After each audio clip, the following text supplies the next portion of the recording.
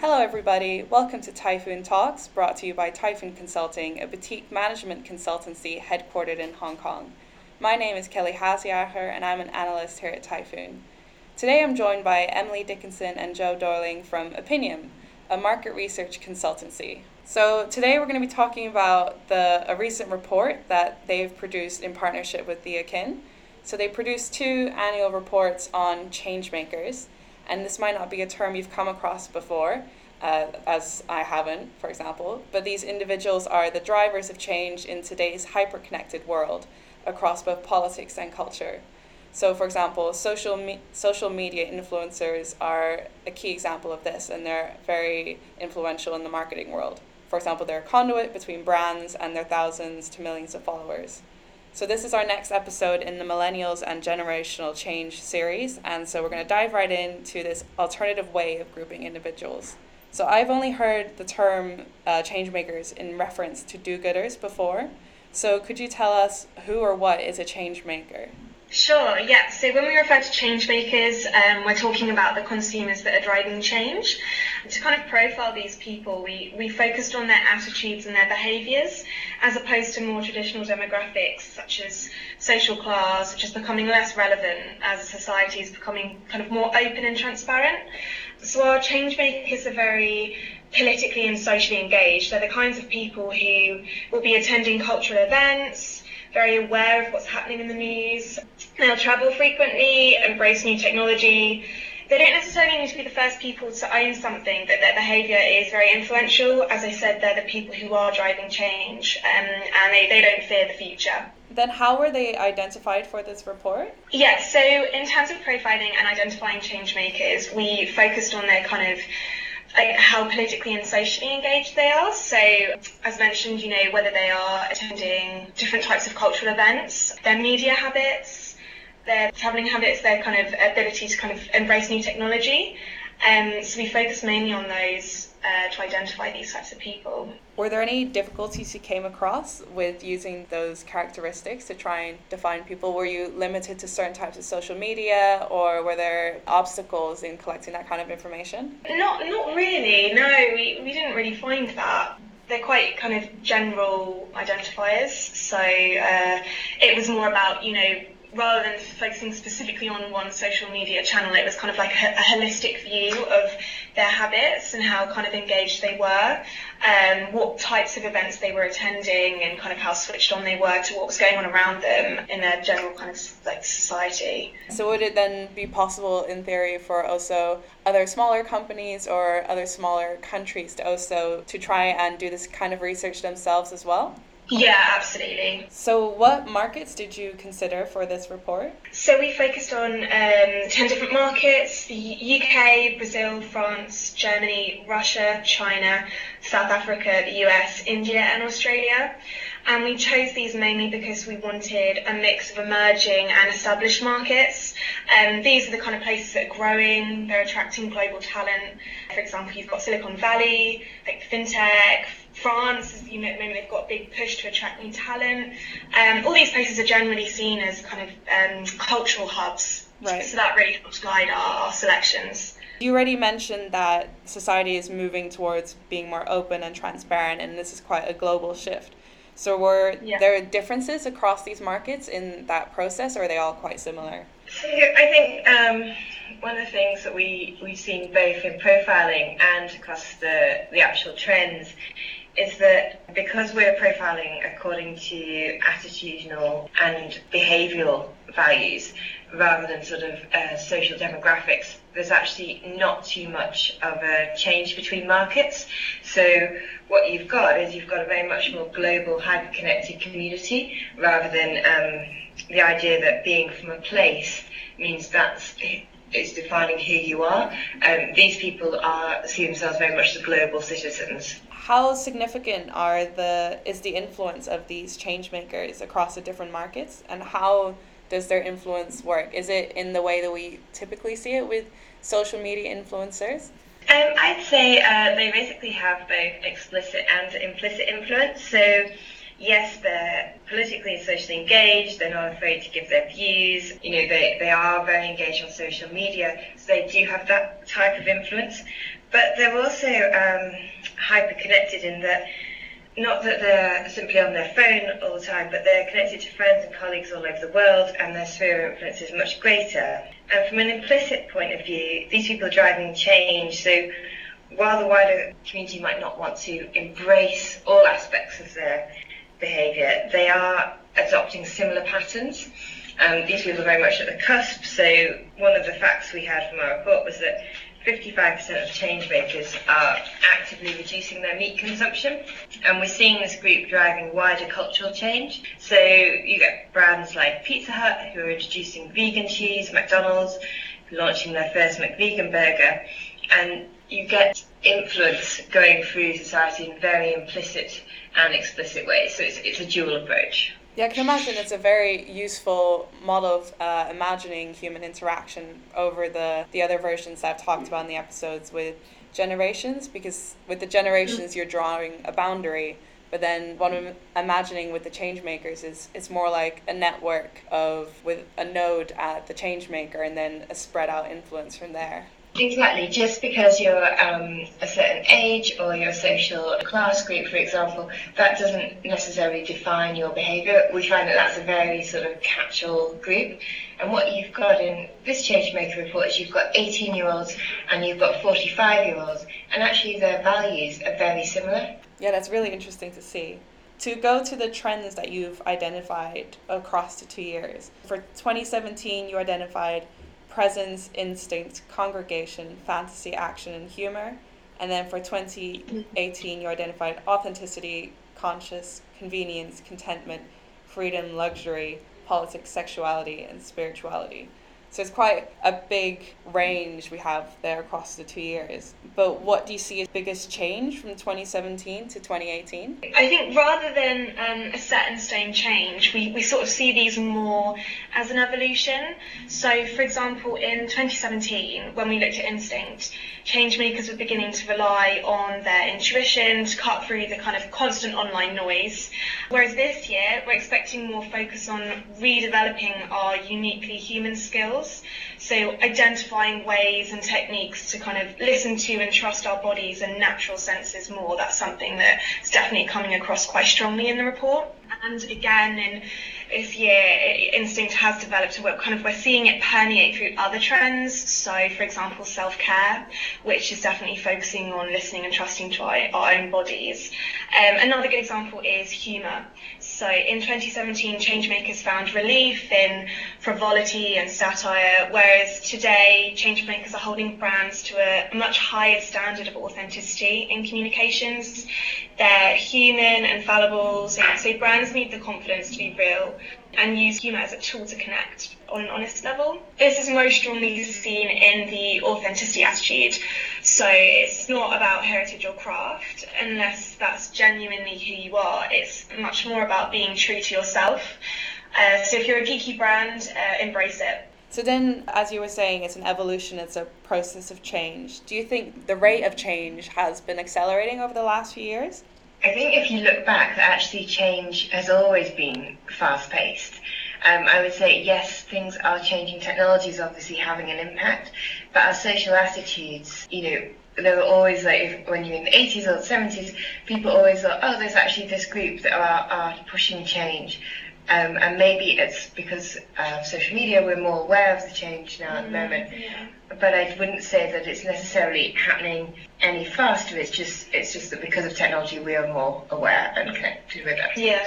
So we've already agreed that the trends are quite global in their applicability. Are some of them more extreme in different regions? When we did the report, we asked a range of attitudinal statements, and within those attitudinal statements, there are some differences. For example, one of the greatest differences was in Russia, where 88% of change makers felt that social media made them feel connected, whereas only 58% of change makers in the US felt that way.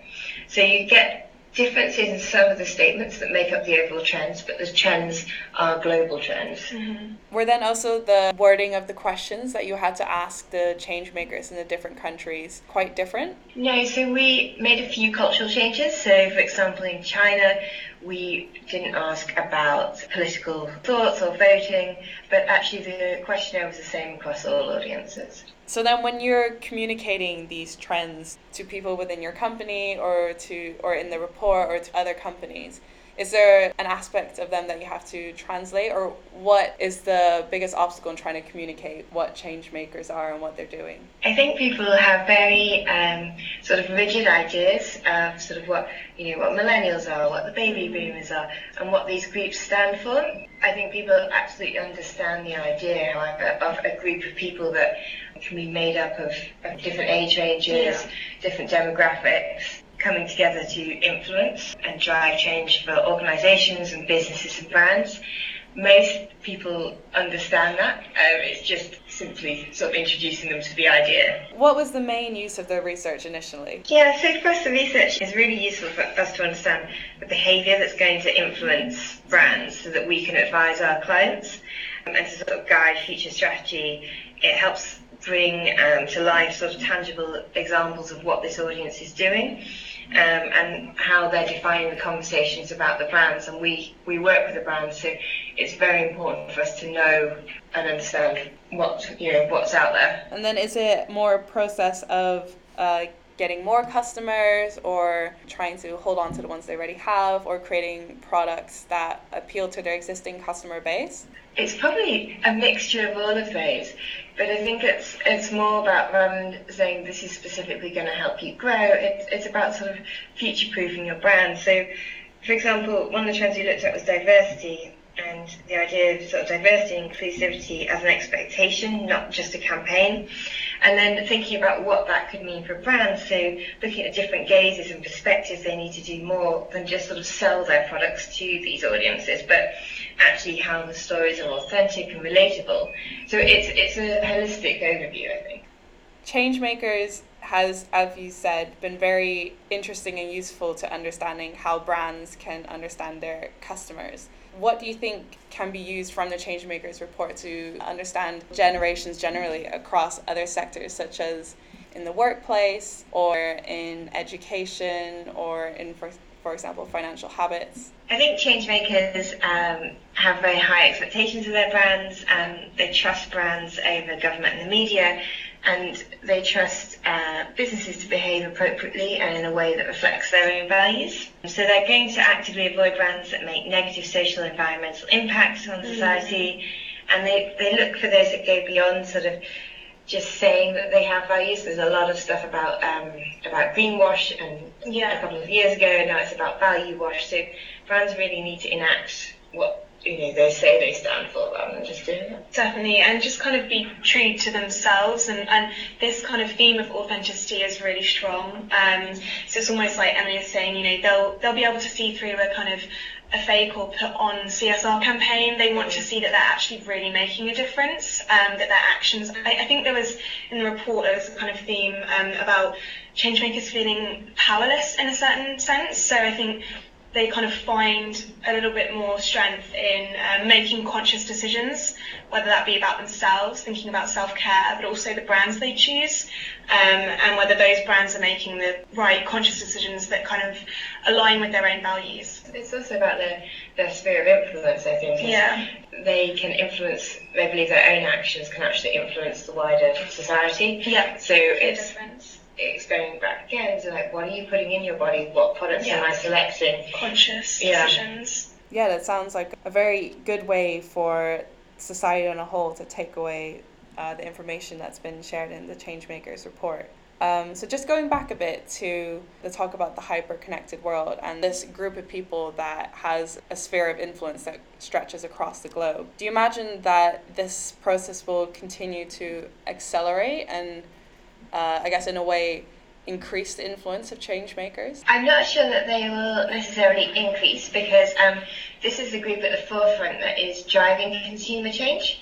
So that group will be different as the world evolves. So you'll always have, say, this 10% or 5% of the population that are driving change, whether that's positive or, in some cases, negative change. So you were saying they will constantly evolve as a group, and they make up quite a steady portion of the population. So is then the relationship as well between society and change makers changing? Because you did mention before that we're perhaps just more aware of this process of change rather than the rate of it actually increasing. But is general society perception of leaders and trends also changing? I think it's really interesting. So in the UK, we had a huge backlash against what was seen as sort of cultural elites. And in some parts, some of the change makers that we've spoken to will fall into cultural elites. But they're also sort of hipsters. They could be sort of early adopters. That your traditional influencers, their makeup will always change, and some people will drop out of being a change maker as they go onto a different life stage. Yeah, that sounds like a very fluid process then. So you mentioned some of the other words for change makers. Could you just tell me what the more cultural connotations of them are? Because you mentioned hipster as well and early adopter. And I feel like I come across early adopter in a lot more of a business sense as well, in comparison to hipster especially.